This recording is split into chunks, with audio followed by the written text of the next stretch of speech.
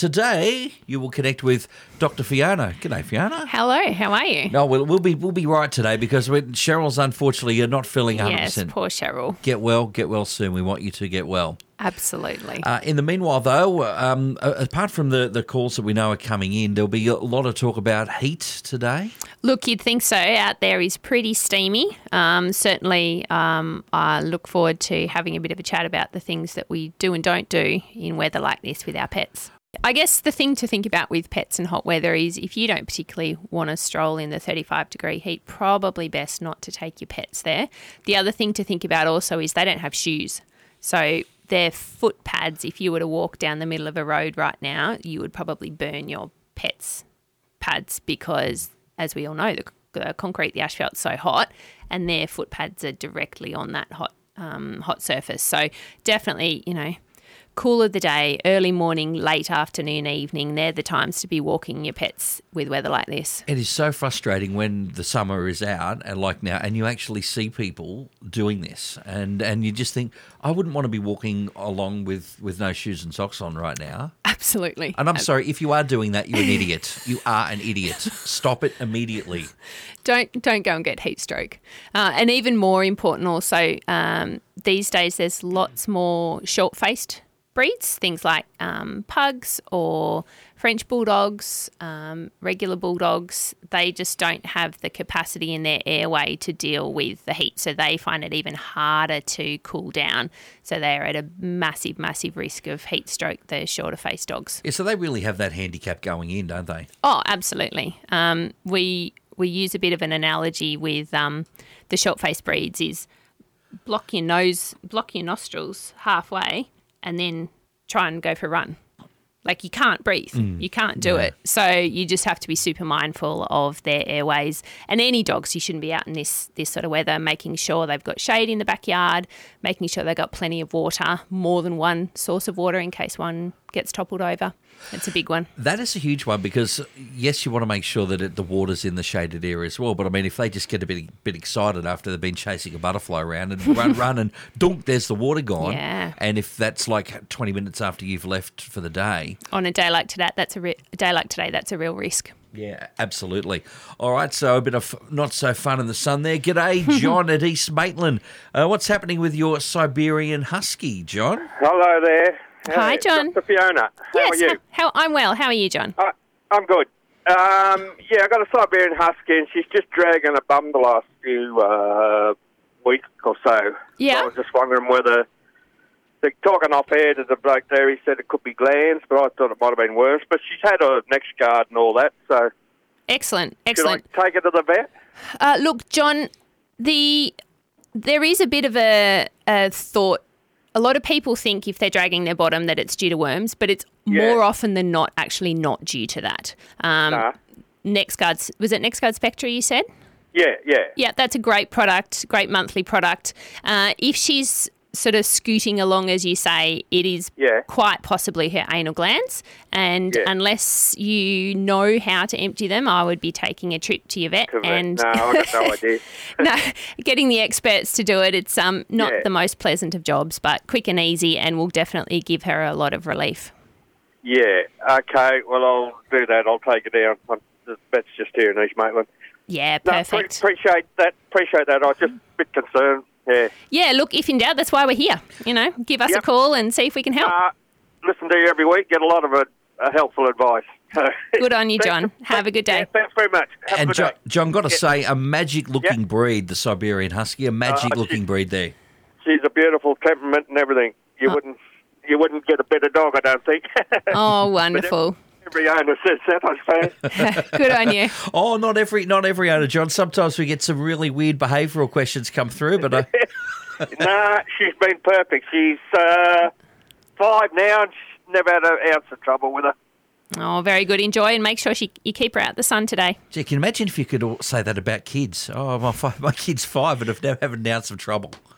No, come on, Fiona. You've got kids. Jump in. I will remain silent on that. All right, fair enough. Your kids aren't listening to you. You can say whatever you like. That's true. That's true. In the meanwhile, Fiona, taking your pet along to the vets, it can be, shall we say, an interesting experience. It can also be a stressful one. Absolutely, absolutely. A lot of the work that we do in clinic is stressful for the pets. You know, I'll focus mainly on cats and dogs, but yeah, it's stressful for them. So we try really hard and have a lot of techniques and procedures involved that to try and minimise their stress. A big one for cats in particular: don't leave your cat carrier in the shed for 363 days of the year and then pull it out on the 1 or 2 days a year, covered in cobwebs, not a familiar smell. Shove the cat in there and expect them to be happy about it. It can be really important to have that cat carrier somewhere in their normal environment. Put a nice comfortable blanket in there, put it somewhere next to their favourite sleeping spots. They might choose to sleep on top of it. They might put the food bowls in it, you know, make it part of the normal furniture so that when they get placed in the cat carrier, they're not stressed out straight up. Yeah, it's not so abnormal. It's like, absolutely. What is this caged box that I'm being thrown into and shoved in the car? Yes, absolutely. So make the cat carrier a really familiar, positive place to be. That's a big one. Also, when you take your cat to the vet, it can often help by covering the cage with a towel or something so that pets can't see what's going on.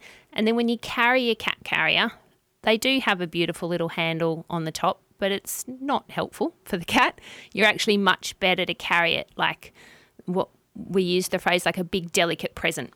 So sort of from two hands on the underneath of the carrier, so you're holding it nice and close to you so that it's not swinging around. You don't, oops, sorry, cat bumped you on the doorway. Oops, sorry, cat bumped you on the chair. Or even so that, like, if the cat is like sick in like a normal sense of the word sick, having that inertia of being swinging you around like you're on a roller coaster at Dreamworld, it's not going to help. No, it's really, really not going to help. It's not going to help them feel better, and it's also not going to help their stress levels. Now, let's just imagine that you've taken your dog to the cat to the vet, and for whatever reason, there's been a painful experience because they've been in pain, or they maybe have had to have a needle, whatever it is. You fast forward a little bit, and then the return trip, they're going to associate visiting folks like you, Fiona, as not a fun time. Therefore, they're going to be stressed out. What do we do there? Absolutely. We try. We're never above bribery. So I'm a big fan of all sorts of doggy treats. Barbecue chicken, cheese, liver treats, they're popular ones. So the dogs that are willing and able to take food while they're at the vets, food is a big thing. The other thing, it does involve a little bit of work on the owner's behalf, but visiting the vet for a non-procedure, I guess, or a non-consult. So bringing the dog in, getting it to weigh on the scales, getting a pat from the nurse, even walking into the consult room and having a pat. So you create, and some food, so you're creating a visit that's not a negative experience. Now, I'm just going to put the shoe on the other foot here. There will be some that would hear that and go, hang on, that's a way to drum up business. Look, some cheap, a bit of, some cheap drinking silver for you guys. Oh, look, if they need food, or if they need worming products while they're there, go for it. But absolutely, for us and for the pet, it makes our lives so much easier if we have a happy patient than a stressed patient. So we'll do whatever we can to minimise their stress. So regular vet visits that are not painful, lots of treats, lots of pats from the nurses, and lots of our handling techniques as well are designed to minimise stress. So what we're trying to do is kind of shuffle that pain experience into the deck of cards with, we came here, it was painful, but we also came and got some really cool food. Absolutely. And everybody looked after us and thought we were the best thing going. Yes, absolutely. That's a big one. And look, for those patients that no matter what we try and no matter what the owners try, are still pretty anxious and stressed, sometimes aggressive, we can call on medication if we need to.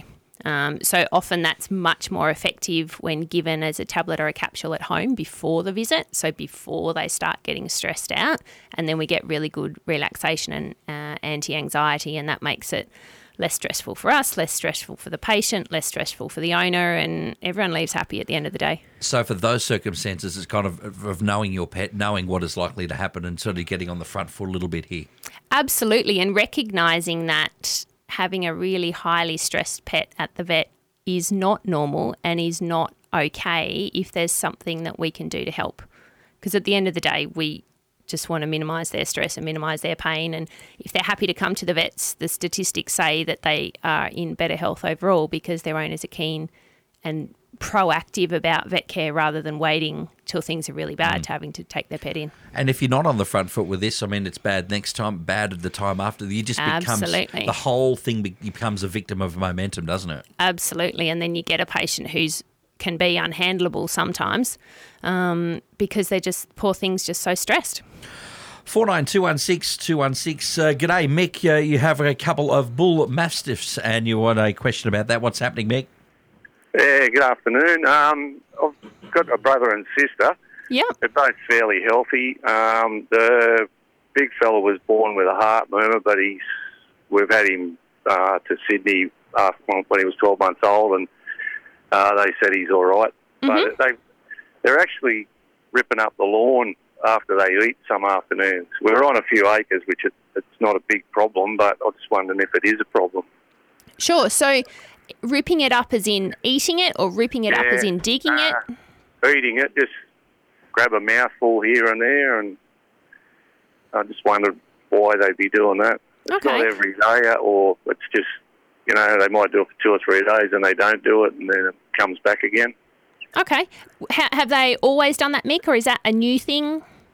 Oh, they did do it for a while once before, but we never really worried about it because it was out in the paddock, and now they've started to do it again, so I just wondered, Okay. is there a reason? Are there any vomiting that's occurring with the eating of the grass? No, nothing. No. Okay.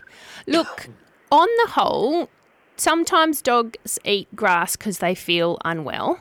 But other times dogs eat grass because they like the texture of it, they like the feel of it, they're a little bit bored, it's something different, they've learnt the behaviour. So there's lots of other reasons that dogs will eat grass, and they're not necessarily things that need intervention. I would say if they're otherwise healthy, Mick, and they're not vomiting and they're eating well, it may well be just a bit of a new habit that they've picked up. Oh, okay. Oh, that's good. But if you're noticing any sort of ongoing issues, or you think we're having continual vomiting, or we're having dogs that aren't eating their dinners, those sorts of things, then yes, I'd seek veterinary advice.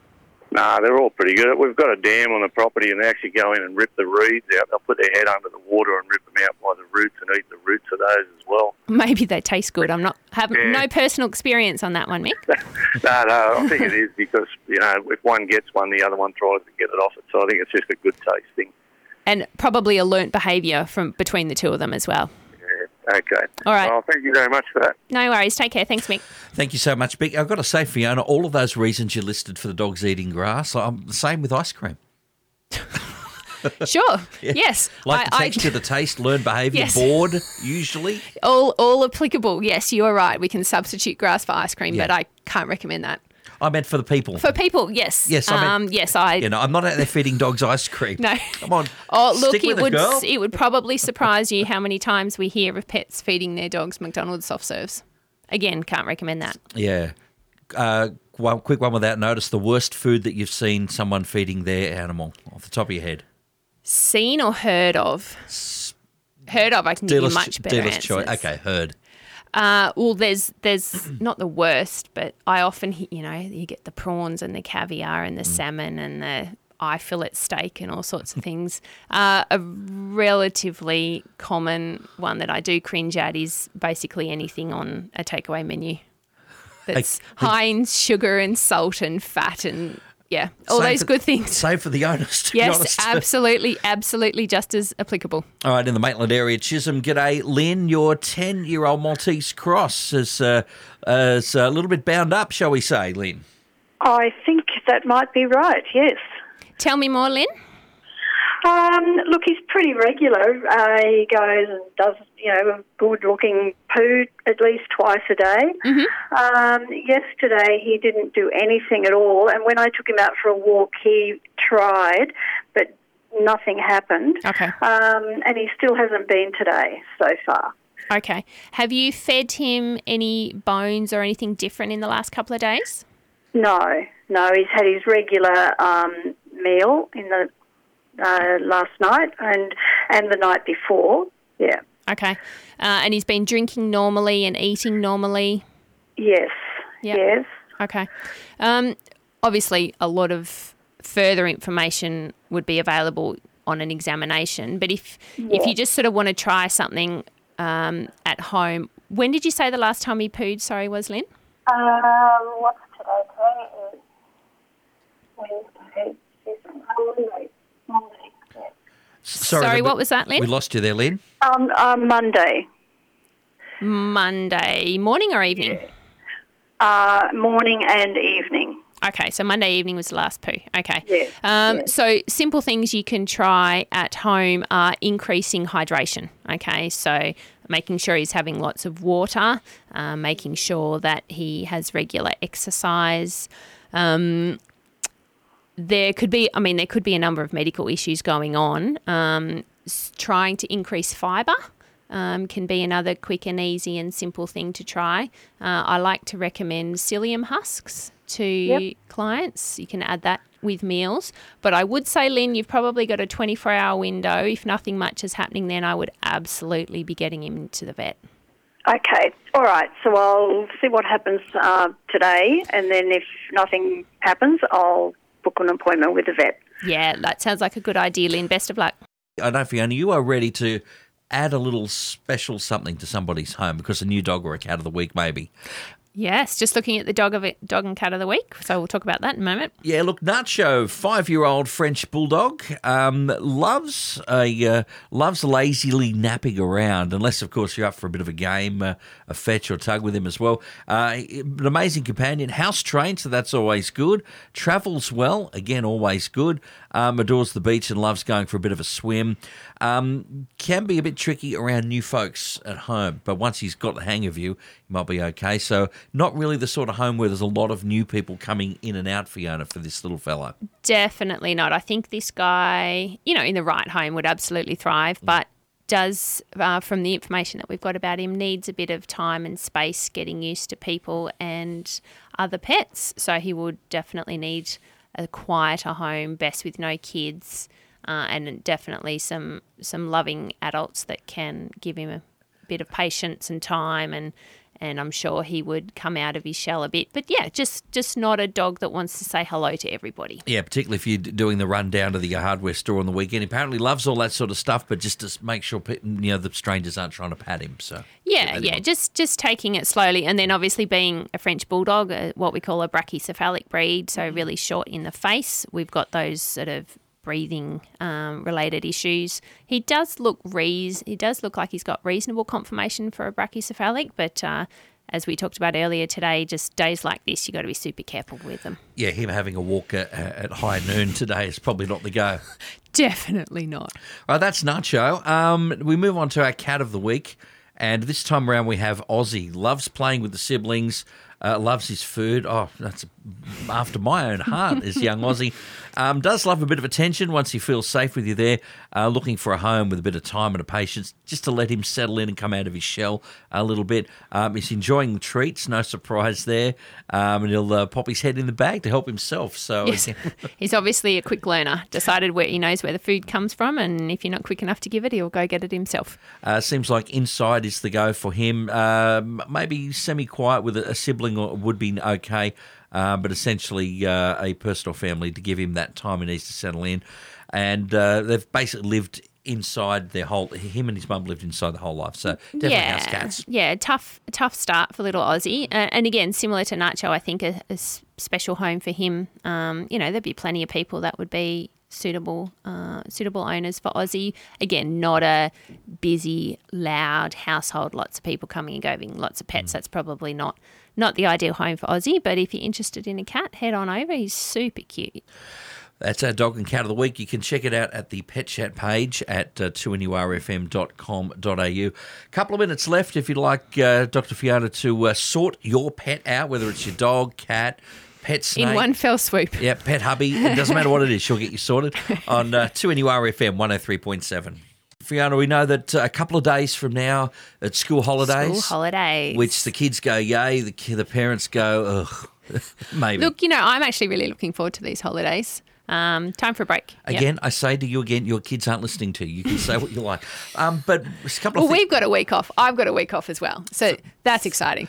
That's always exciting.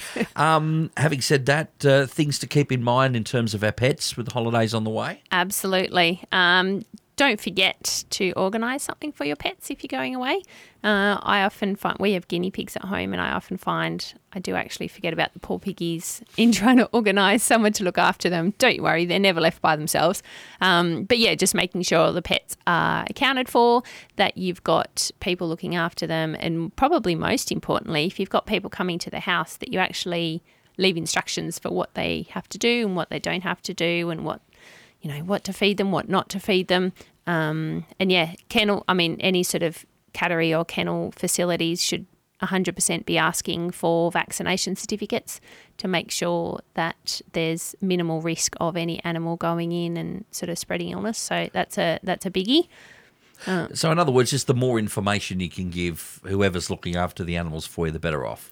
Absolutely. And then it's less disruptive for the pets as well. If you're having someone come to stay, making sure that if possible you've had a meet and greet with the pets, and so you know what they're like, and the pets have a chance to meet them and sort of break that ice while the owners are still present rather than waiting till they're away.